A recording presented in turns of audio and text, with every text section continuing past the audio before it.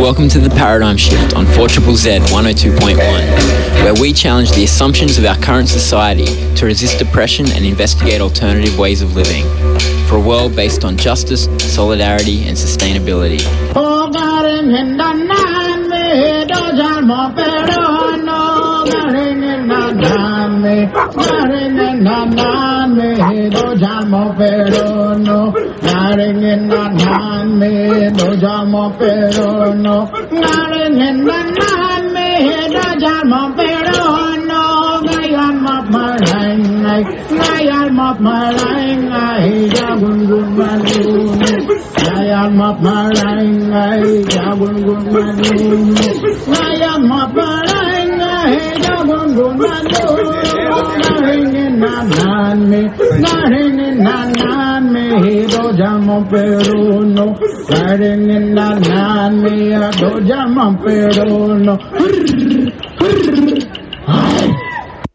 Welcome to The Paradigm Shift on 4ZZZ 102.1 FM Community Radio. My name is Andy and it is great to be with you again. I will be here for the next hour until 1 o'clock, and today we will be talking a bit about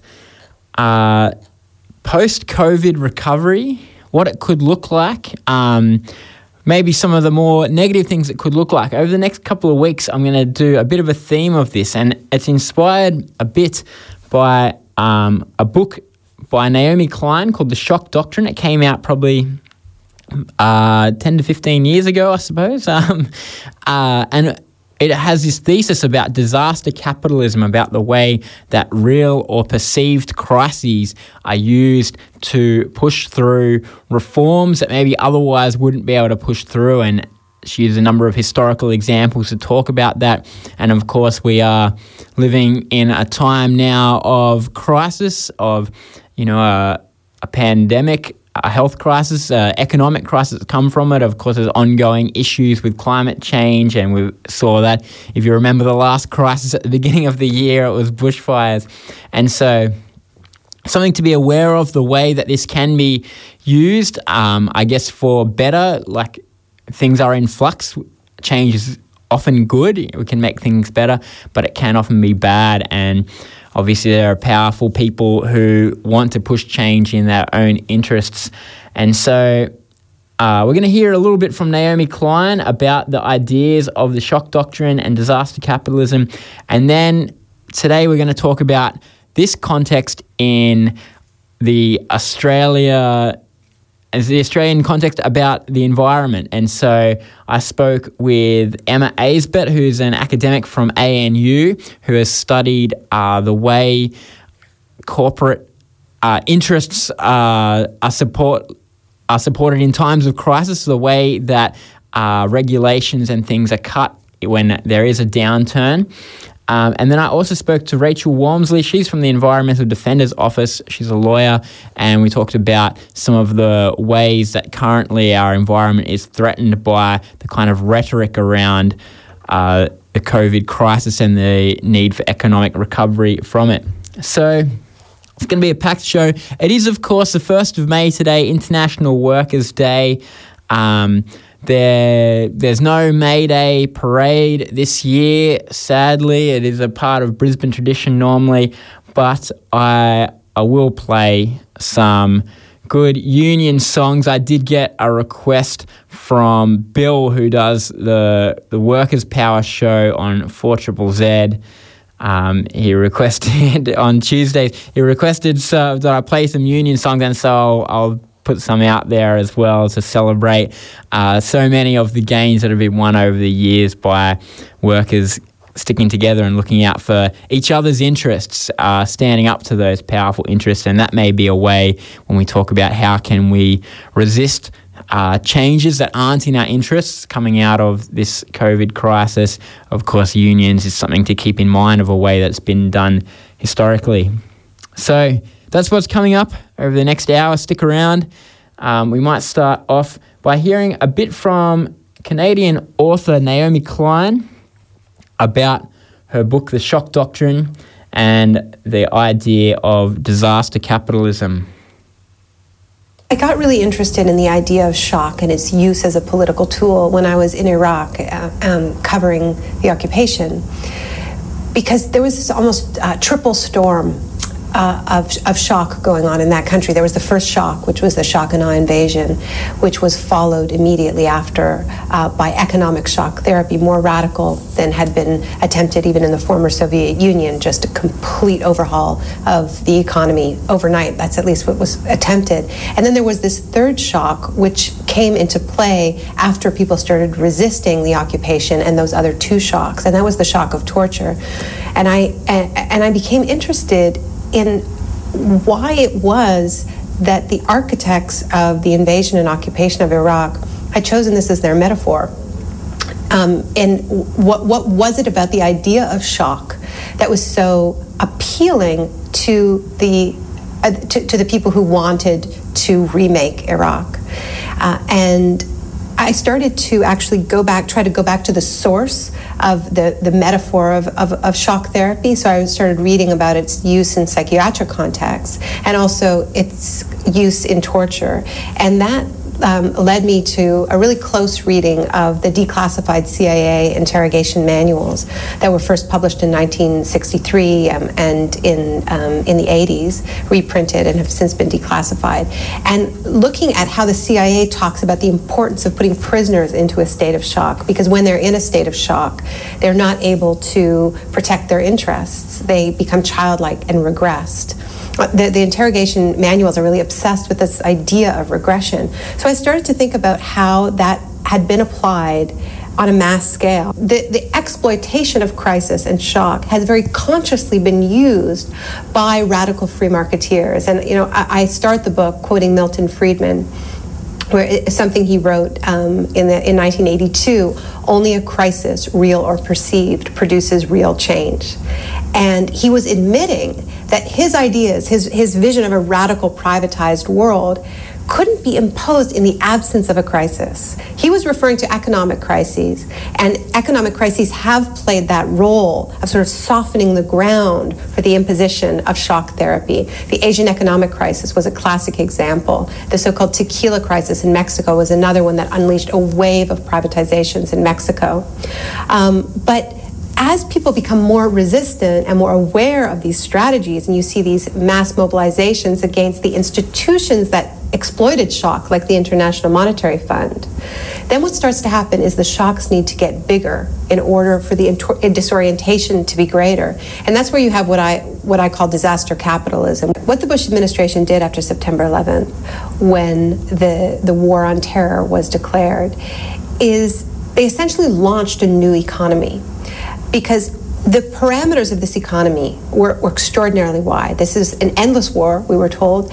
The enemy could not be reasoned with, there could be no diplomacy, there could be no discussion, there could only be attack, and that it would not end until evil was defeated everywhere, right? So if you think of it as a business plan, it could hardly be more profitable, because basically what you're saying is you've got this new market, it's never going to end, and we have unlimited funds to finance this new market. So unlike a one-off war, what they were building was a permanent new part of the economy, a privatized security state. One other thing Milton Friedman said is that after the crisis hits, the kind of change will depend on the ideas that are lying around. And that's really what the University of Chicago Economics Department was producing all of those years, were ideas that would be lying around when the next crisis hit, being prepared for that crisis. And so it's not a question of we don't need some vast conspiracy to say, that these crises are being deliberately planned and created so that they can be exploited. Now, certainly there are some cases of deliberate shocks that were then exploited. Like the book starts with the coup in Chile, which was obviously a planned attack that put a country into shock, and then was exploited for the sort of first classic case of economic shock therapy. The war in Iraq was, of course, planned as well, and planned to be as shocking as possible, called shock and awe, so that it could be exploited. But I think in most cases, it's not about planning the original shock. It's about being in an acute state of intellectual disaster preparedness, so that when the crisis hits, you're the ones who are ready with the ideas that are lying around. And so that's what happened when the levees broke, is that the Heritage Foundation was ready with their 32 free market solutions for Hurricane Katrina. And the first one was roll back labor standards. The next one was school vouchers instead of public school funding, and on and on. So they were ready to go. And it's easy to be ready when you have the same ideas, no matter what the crisis is. Even though the material in the book is depressing. I mean, it's horrifying to read about all these moments where people were taken advantage of when they couldn't defend themselves, and just the way in which torture and other forms of extreme violence have been used to impose this ideology. I don't find it completely depressing, and I'll tell you why. Before I did this research, I accepted, like most people, a large part of the narrative that the triumph of the free market around the world in the 80s and 90s was a largely peaceful process, and that in fact there, even though we progressives don't admit that there is no alternative, we lost faith in our alternatives, and we accepted this narrative that there was a great battle of ideas and that we lost that battle.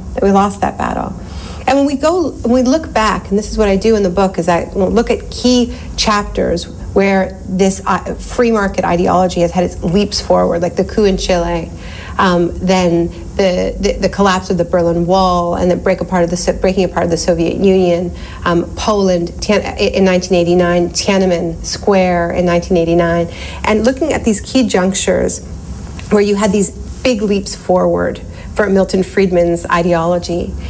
And what you see at these moments is that it actually never was chosen. And the fact that we can look and say, okay, well, what did Polish voters vote for in 1989? They voted for a party that was promising not to privatize their state companies, but to turn them into workers' co-ops. And what did South Africans vote for in 1994? They voted for a party that was promising to take the rich resources of that country that was in the hands of a tiny elite and redistribute them. What did Russians want in 1993? Most of them believe that privatization should also be done through worker ownership. And these ideas were blasted out of the way through various forms of shock and violence. But it wasn't that we didn't have the ideas, and it wasn't that we ever consented. It wasn't that we were ever convinced of the rightness. We just succumbed at various points. And I actually think it's quite empowering to realize that we didn't lose this battle of ideas, because I think that a lot of what weakens us on the left is this notion that is repeated again and again, that our ideas have tried and failed, that they're discredited. And that, I think, keeps us from having the strength of our conviction in key moments. So that's part of the reason why I wrote the book, to say it wasn't a battle of ideas, it was a real battle. It was a real war with real casualties. So we came up against brutal forces and we lost, but we didn't lose the argument.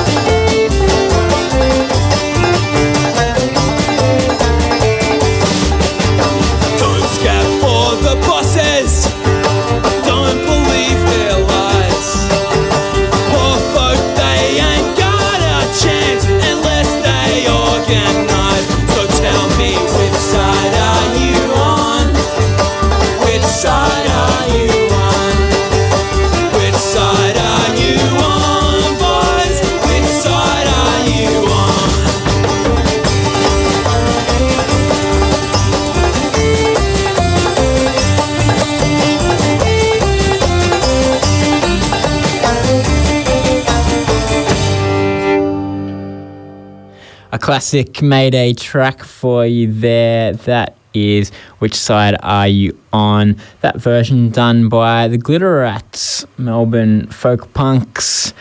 You are on the Paradigm Shift on 4ZZZ. It's 12:15. Before Which Side Are You On, we had Naomi Klein talking about some of the ideas from her book, The Shock Doctrine, about disaster capitalism and about the way that there's been a intentional push by people who hold a radical right-wing economic view, the so-called Chicago school of neoliberal economists like Milton Friedman, how they intentionally used crises to push through quite radical changes to the way that we do economics. And she used a few historical examples, and I think it's certainly something worth noting now as we live in a time of multiple crises, and there will be a push for how to best recover, especially from the economic impacts of COVID-19. And so I think this is an idea definitely worth remembering in our time. And so we're going to speak to a couple of people about how this affects Australia's environment policy at the moment. And next week, I'm hoping to talk to a couple of people about other issues, because I think there's multiple ways that we can see how this will affect our lives, our economic systems, our relations. We have seen in recent times, as the news has been very focused on COVID, we've seen, as well as environmental reforms pushed through and it should be said, without a parliament in place to debate things at the moment. We've even lost that kind of mechanism of democracy. But as well as environmental changes, we've seen concerns about people's privacy with things like the COVID tracing app. We've seen concerns about workplace issues. I know this morning on the Pineapple Rebellion, Alexis was interviewing people from the Queensland Council of Unions who are talking about changes to the enterprise bargaining agreement, sort of a taking away of workers' rights in that. And we've seen things like talk about as a need, as part of the economic stimulus, a need to expand spending on weapons manufacturing. And it was in the news yesterday, a big push to put more money into weapons manufacturing as a way of boosting our economy. At what cost, you might say? The same as with our environment. What is it worth if our economy recovers, if we live in a more militarised, more carbon-intensive, a worse life-sustaining environment? And so next week we'll talk a bit more about some of those issues, but today we'll be talking about the environment in particular. And I did speak earlier this morning with Emma Aisbett, who is an academic from Australian National University, about some of how this may affect our environment, and also about how some of that kind of corporate government power works. Could you start by introducing yourself? Sure. My name is Emma Aisbett, and I am a research fellow at the School of Regulation and Global Governance at the Australian National University, and I'm also the Associate Director Research for an ANU Grand Challenge on zero carbon energy for the Asia Pacific. Now, you have studied trade liberalisation and its effect on workplace and environmental standards. Trade liberalisation is a theme of Naomi Klein's The Shock Doctrine, which is broadly about disaster capitalism, the way crisis is used often to push through reforms that wouldn't be. Is this something that has come up in your study? So what we were looking at specifically was actually food safety standards. So we were using WTO data where countries have to notify if they're making a change to food safety standards called sanitary and phytosanitary standards that might have an impact on trade. And the question we were looking at was whether when tariffs are reduced or when imports increase and an industry is under more pressure, whether governments tend to manipulate these standards in their favour to try and provide some compensation for the stress that they're experiencing due to the trade liberalisation. So we're not looking so much at crises or major moments in history, but rather at the impacts of these little changes of, industries constantly pushing for regulations and standards to be moved in their favour, and showing that they're more likely to have success in those endeavours when they're hurting for some reason. So, for instance, if there was a massive economic crisis caused by a global pandemic? For example, yeah. So that's what I've been saying recently in the media, is that we would expect to see exactly this sort of phenomena, because industries are hurting, particularly some of the major fossil fuel industries. So if the theory follows the same as we observed empirically, you will see them being more successful in their efforts to get things like environmental regulations moved in their favour. And certainly, if you look at the US right now, I mean, Trump's had a long-term agenda of favouring the fossil fuel industry and winding back environmental regulation. But that's certainly moving apace at the moment with the Keystone pipeline approvals, and with various states in the US banning, making it illegal to do environmental protests, for example, happening right at the moment in the middle of this crisis. Also, the scrapping of electric car targets and things like this. That it's things that are policies of kind of these neoconservative governments anyway, but there's a chance for them to be pushed through, which is in Australia where we've seen Suzanne Lee talk about the need to cut green tape in response to the crisis. Well, that's always Liberal policy, to try to get rid of environmental standards, isn't it? But this is an opportunity to do it. Absolutely, and this is a very dangerous moment. And interestingly, so the Environmental Biodiversity and Protection Act was up for its 10-year review, and there's a review being conducted at the moment. And this is the green tape sort of legislation federally. Yet the government are intent on pushing their changes to the legislation ahead of when that review will come out. So normally it would be more like the end of the year, when perhaps the crisis has passed a bit, before the review comes out, and the government should make its changes in response to that review. So I think it is very much fitting this same story that they're jumping on the moment now to try and push through the changes and reduce their green tape. So, in your study of how this process happens, I mean, how does industry affect government policy? What are the mechanisms that allow this? That's an excellent question, and it's a whole field of academic research.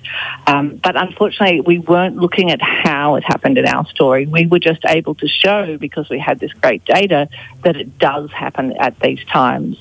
So I'll have to refer you to political scientists to tell you how it happens based on their research. But from my knowledge, there's a whole range, and we know about many of these things. So there is the revolving door, where people go from government positions straight into industry positions. There are very, very smart, very highly paid people who spend, their entire working day lobbying government. That's what they're paid to do. And so there's this whole range of different ways that industry works. But they do work. And I think that's the important message for the community, is you can't expect to sit home watching Netflix during the crisis and have the world turn out at the end of the crisis like you want it to, because meanwhile there are other people who haven't stopped working to push for the world that they want, that helps them profit.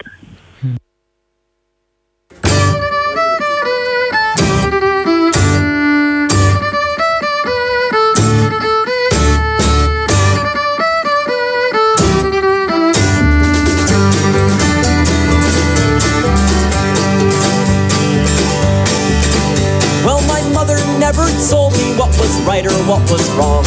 Never taught me to play guitar, never taught me to write songs. One thing that she taught me I'll remember for all time, that's that you should never walk across a picket line. I would never walk across a picket line. Solidarity forever, don't mean just sometimes. Long live the Union, cross my heart and hope to die. If I should ever walk across a picket line,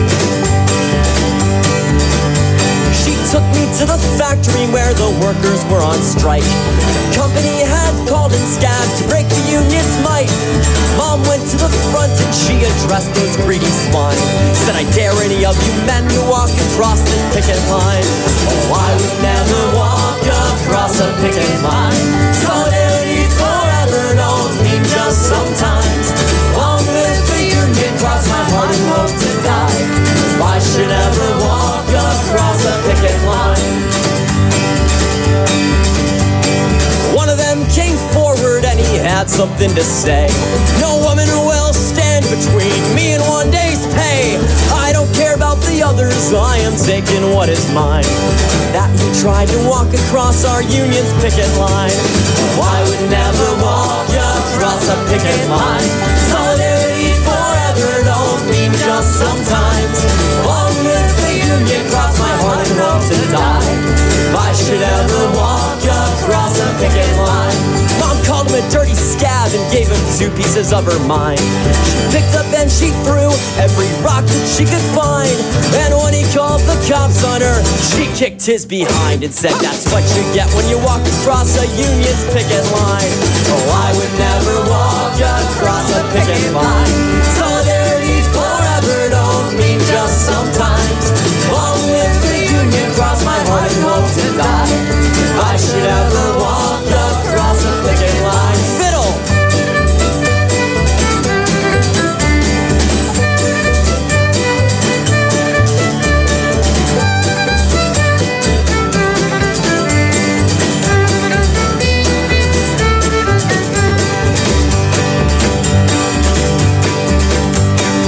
I can still remember what my mother used to say. We're fighting for a better world, not just for better pay. And if we stick together, then we'll win this fight in time. As long as we don't walk across each other's picket lines. Everybody, I would never walk across a picket line. Solidarity forever don't mean just sometimes. Long live the union, cross my heart and hope to die. If I should ever walk across a picket line. If I should ever walk across a picket line.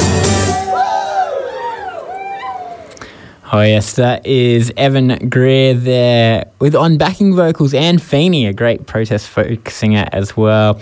That is the Picket Line song. It is, of course, the 1st of May, International Workers' Day, and so we'll play some good union songs to rouse the rabble, you know, in this time of sadly there'll be no May Day march on Monday.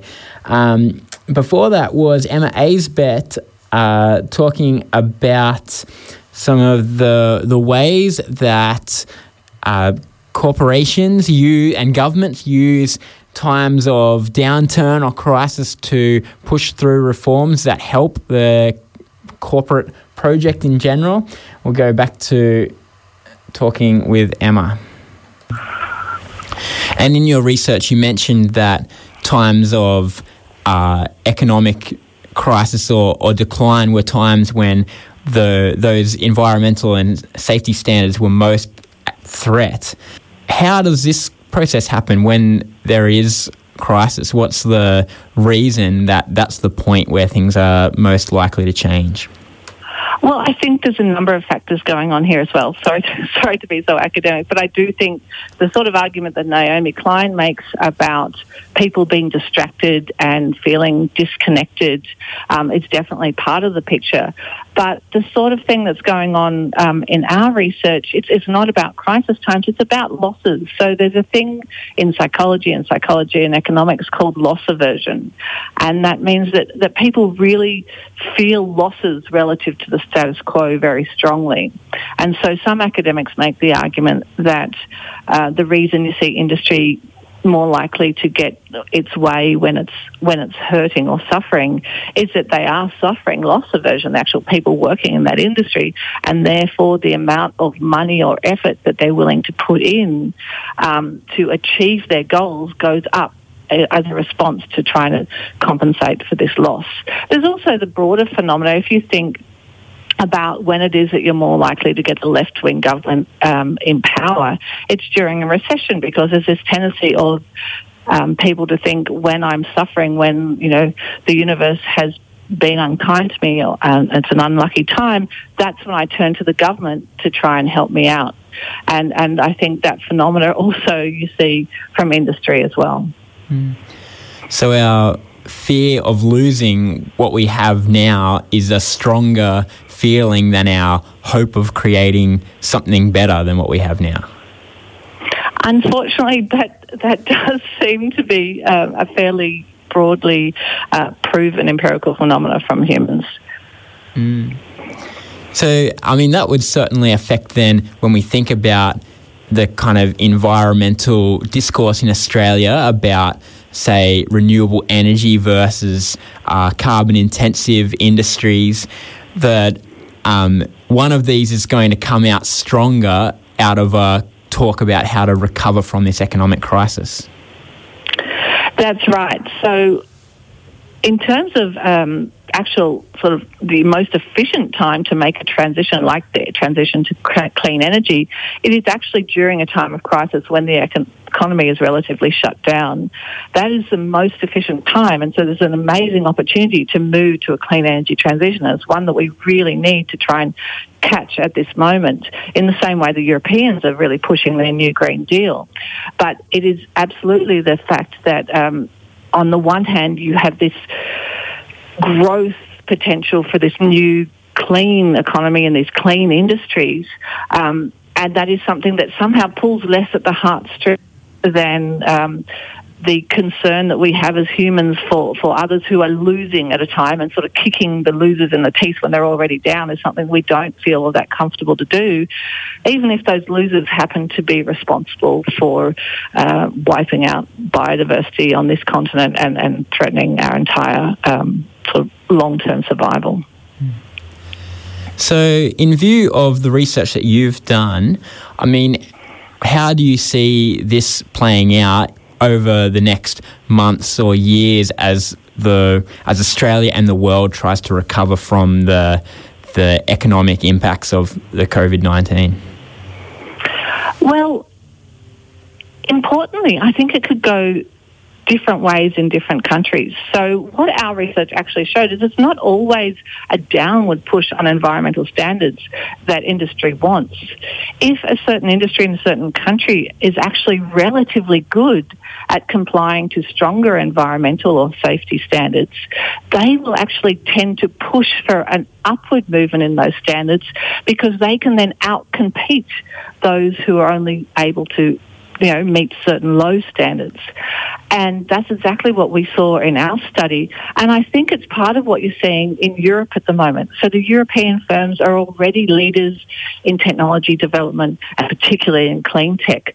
So they're on the side with their population, pushing the government, because it's to their actual competitive advantage to push for higher standards. So you see Europe as part of the new Green Deal, not only talking about putting a whole lot of public money into research and investment in clean technologies, but also explicitly saying that they want to push standards up globally, and talking about trade remedies that will help their industries, their cleaner industries, be protected from dirty industries outside. The question for Australia is we could go either way. So we have these massive incumbent coal industry and gas industry. They're obviously going to be lobbying very hard. But we actually have the potential to be one of the, world's largest exporters of renewable energy. We have a whole lot of sunshine. We have really good wind, and we have a lot of land. So the thing for Australia is if enough people push, we could actually get, this nascent renewables industry aligning with the climate movement in the same way that we've seen industry align with the climate movement in Europe. Which I guess brings me to my final question. What do we need to do in this time of crisis of economic recovery to make sure that this recovery doesn't come at the cost of our environment? An excellent question. I think, I've been hinting at it throughout the interview. So what we need to do is stop clicking on COVID-related stories in the news and start reading some other bits of news. Start looking at all the environmental regulatory changes that are starting to be talked about, and particularly the Biodiversity and Protection Act going on in Australia at the moment. Start paying attention. Start writing letters. Start signing petitions. Don't just disappear down a hole of COVID-19 tweets and Netflix viewing. Thanks, Emma. Thank you very much for your time, and thanks for your efforts as well.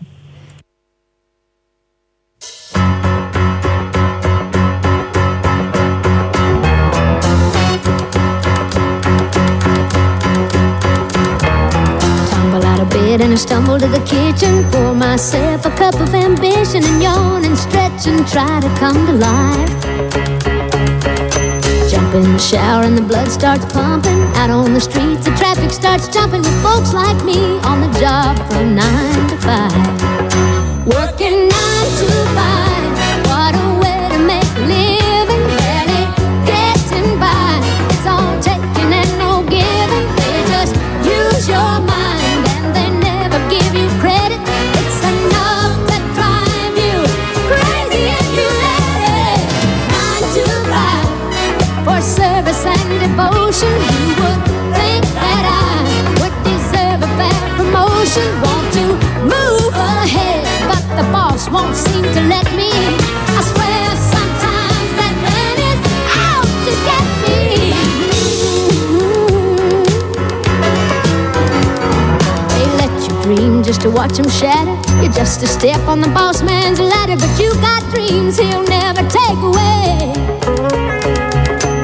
Same boat with a lot of your friends, waiting for the day your ship will come in and the tide's gonna turn and it's all gonna roll your way. Working 9 to 5, what a way to make a living. Barely getting by, it's all taking and no giving. They just use your mind and you never get the credit. It's enough to drive you crazy if you let it. 9 to 5, yeah, they got where they want you. There's a better life, and you think about it, don't you? It's a rich man's game, no matter what they call it. And you spend your life putting money in his wallet. 9 to 5, oh, what a way to make a living. Barely getting by, it's all taking and no giving. They just use your mind and they never give you credit. It's enough to drive you crazy if you let it. 9 to 5, yeah, they got you where they want you. There's a better life, and you dream about it, don't you? It's a Oh, yes. An International Workers' Day classic there from Dolly Parton. That is 9 to 5. It's a rich man's game, no matter what you call it, and you spend your days putting money in his wallet. There's never been a truer word spoken about 9 to 5 life. We are playing a bunch of union songs because it is, of course, May Day today, and worth remembering all the struggles of people pitching in together to make the world better, not just workplace relations better, although they've certainly done that, but all kinds of things, environmental gains as well, social gains, and that's what we need to continue to do. Before Dolly there was speaking with Emma Aisbett about the power of the corporate lobby and the way that economic downturns are used to suppress some of those hard-won gains of environmental regulations and safety regulations and things like that. And so now more than ever, in a time of crisis and a time where there's going to be a lot of talk, there's been a lot of talk about everybody pitching in together for the, social distancing way of flattening the curve and trying to stop the pandemic spreading.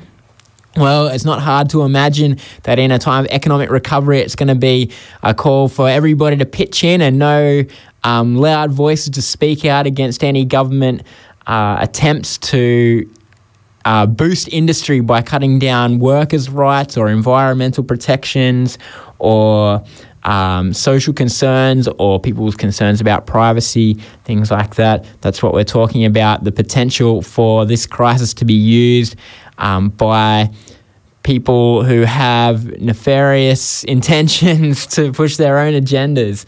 And so I was speaking with Emma Aisbett about that. She's studied some of that, the way that safety regulations are affected by corporate lobbying and by economic downturns. I also spoke with Rachel Walmsley. She is a lawyer from the Environmental Defender's Office who do a lot of good work keeping governments in check, using the courts to try to protect our environment.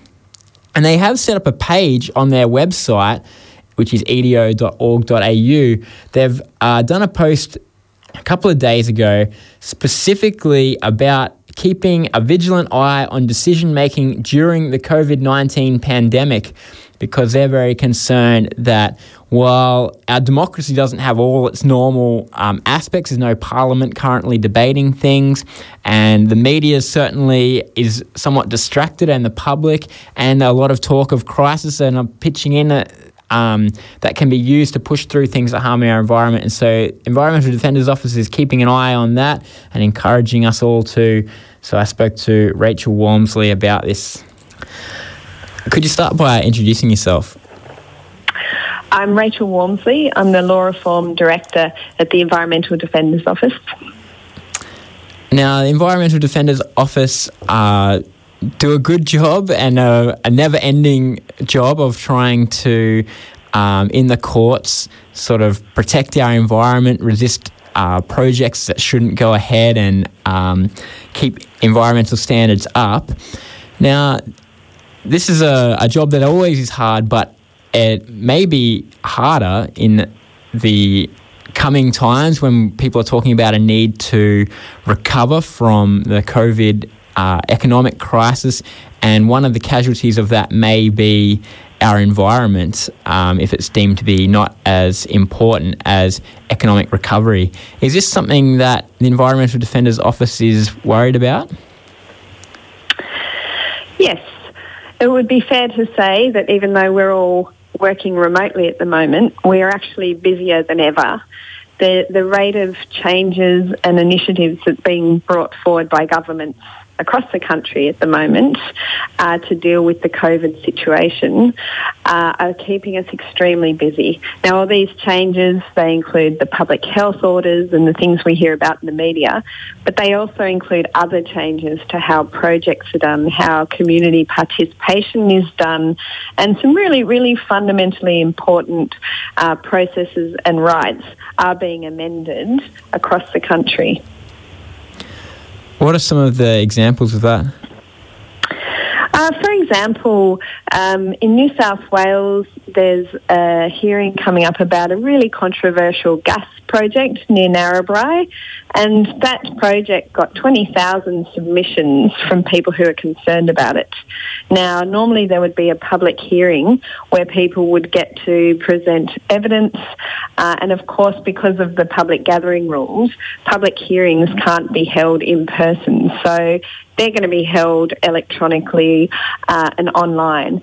And that's actually a real issue for procedural fairness for some people out in the bush. If your internet isn't reliable or you don't have mobile phone coverage, then can you truly participate in a public hearing that might affect, your local environment and you want to be a part of? So it's examples like that we're looking really closely at. Mm. There has been a little bit of talk over the last few weeks, some approvals that went through, for instance, the Victorian government lifting its moratorium on onshore gas, or the approval of the expansion to Peabody's metropolitan coal mine at Helensburgh in New South Wales, which is under the Warrenora drinking catchment for southern Sydney. Are these things, do you think, that were pushed through while public gaze was on the COVID virus, or were they things that were going to go through anyway? A lot of these projects were in the pipeline anyway, were under assessment. So it's very difficult to say. I mean, it differs for each particular project when it's announced that things are approved or things are moved along. But certainly what we're seeing at the state and national level is a real push to speed up assessment of projects and approval of projects in terms of stimulating the economy and providing jobs as part of recovery. So there is a definite theme about trying to speed up approvals across the country. One of the other things that we have seen is the Federal Environment Minister, Suzanne Lee, talk about the need to cut green tape as part of an economic recovery. This is not new for the Liberal Party to talk about green tape as a problem. It seems to be quite opportunistic in this time of crisis to talk about this as a response.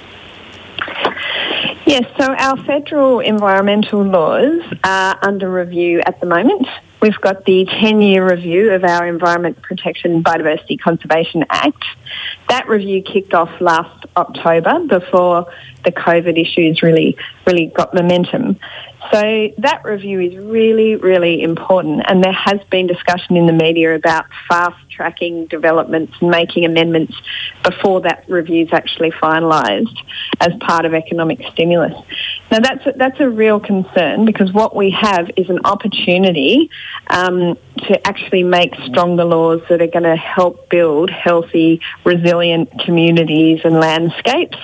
What we don't need is fast-track decisions that actually undermine proper reforms like that. Do you think that there is a kind of deliberate opportunism going on during this time of distraction and of crisis, as Naomi Klein would say, disaster capitalism? Is this an intentional process to try to push through reforms that maybe otherwise wouldn't get through?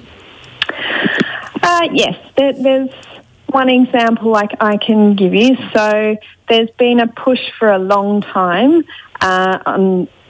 in relation to cutting perceived green tape and trying to make things more efficient, to remove standing for objectors to bring court proceedings. So we're talking about when, EDO clients, like environment groups or individuals, they bring a case in the public interest to try and protect,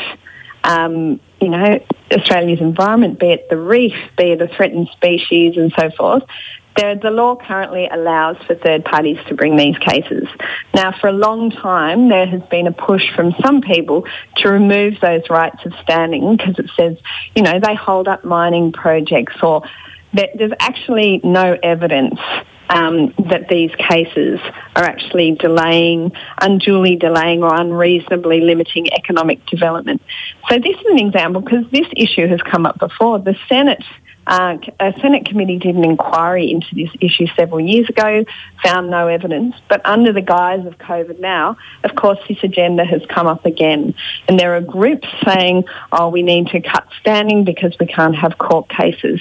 But actually, as I said before, it's times like this when there is a pandemic, there is a crisis. We need to preserve the really important rights.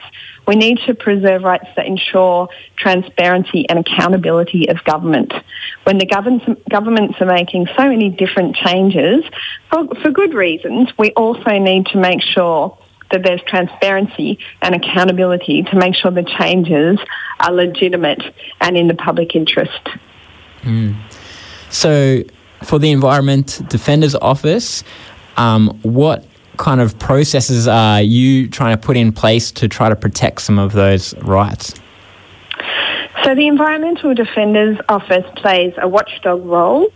So we're keeping close track of what all the changes are across Australia to different laws and different community processes and different things. So on the one hand, we do take that watchdog role.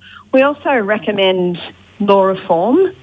We've just done a large submission to the EPBC Act review where we're saying, look, our laws are failing. Here is our vision for actually making effective laws that will help people and the environment. And then occasionally we do bring cases against government where there has been an alleged breach of the law or an unlawful action. So we do a lot of these things, and we also do community education and outreach. So we help people learn about the law and how they can use the law to protect the environment. So we're certainly ramping up all these things at the moment. And for the everyday person who is concerned about our environment and concerned about the way it may be a casualty in the talk of economic recovery, what can people do to try to make sure that we're protecting it? There's a lot of information on our website about what's happening, but we do encourage people, if they are concerned, to get in touch, to find out what's happening in their local area and find out what it means, because it's really important at the moment that processes are transparent and accountable. And in terms of the COVID crisis, it has overshadowed the fact that we started this year with a massive catastrophic bushfire season. In terms of the environment, we haven't fully really understood the long-term impacts of the bushfires yet. So when we're talking about recovery, we should be talking about recovery from bushfires.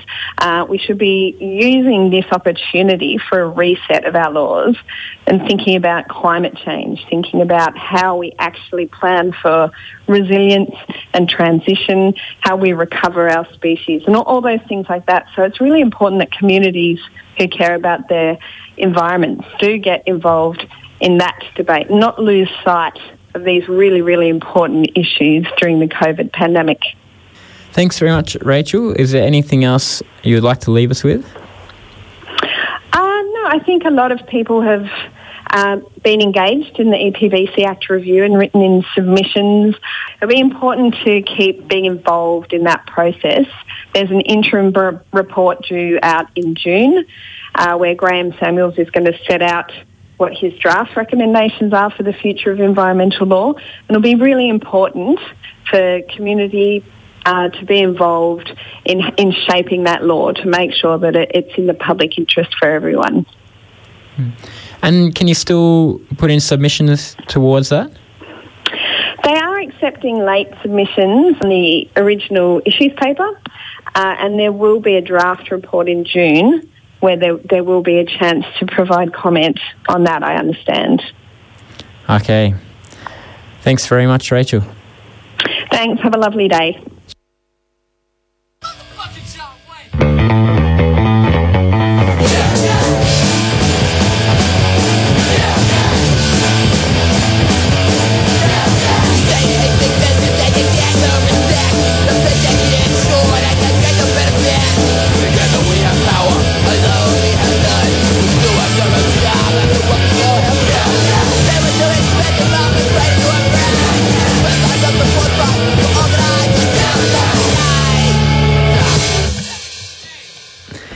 Short and sweet there by the Criminals. That is Union Yes.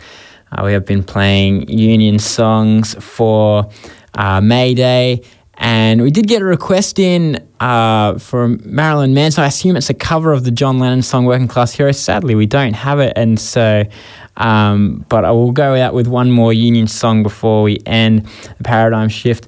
Before that little burst of proletarian punk rock, we were speaking with Rachel Walmsley from the Environmental Defenders Office about some of their concerns about the way that the COVID pandemic can be used to push through reforms that will hurt our environment.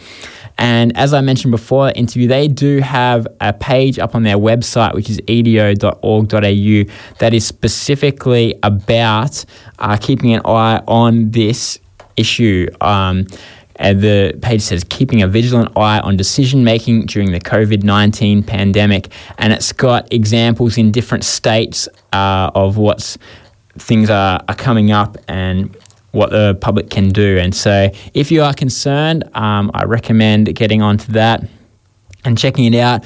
Of course, so many of us sitting around a lot at the moment feeling a bit lost, and we do really need, at this time more so than ever, we need to be trying to work out how we can be standing up for the things that we believe in, how we can be shaping a society that is in flux, shaping in a way that's more sustainable for human life, for all species on Earth, and for the good life, beyond just surviving, which is important in a time of pandemic. We need to work out surviving, but when it comes out of this, we don't want a life that's based on surviving. And I guess that's part of the union movement as well. In Australia, traditionally, it was about a balance of work, rest and play, and a broader vision of what the good life meant. And so we're in a time of change, and I do encourage everybody to get active in trying to create a world going forward that is the kind of world that we want to live in, and that can encourage all of us to live better lives and more sustainable lives, and keeping in mind the other crisis, of course, which is the looming climate change. That is about the end of today's show on the shock doctrine, on the use of crisis by government and industry to push through reforms that maybe they wouldn't otherwise. I'm hoping that next week I'll talk a bit more about some other elements of this beyond the environment, the way that it might affect our workers' rights, the way that it might affect our privacy rights, and maybe the way that it will affect sort of international relations and the further militarization of our society. And so tune in again for that. Keep supporting 4ZZZ. Of course, there's all kinds of great shows going on, and independent media. It's so important when it comes to keeping power in check and making the kind of world that we want to live in. So tune in again next week. Keep supporting. I'm going to go out with a song. We've been playing union songs. I'm going to go out with one from the Go Set. They have released a new album this week. If you want to hear my review of the new Go Set album, you can tune into the new releases show from 3 p.m. today. I'm a bit harsh on the new Go Set album, though, so I thought I wanted to play one of their older songs to say I still do like this band. So this is a Go Set with Union Man. Happy May Day, everybody, and see you next week.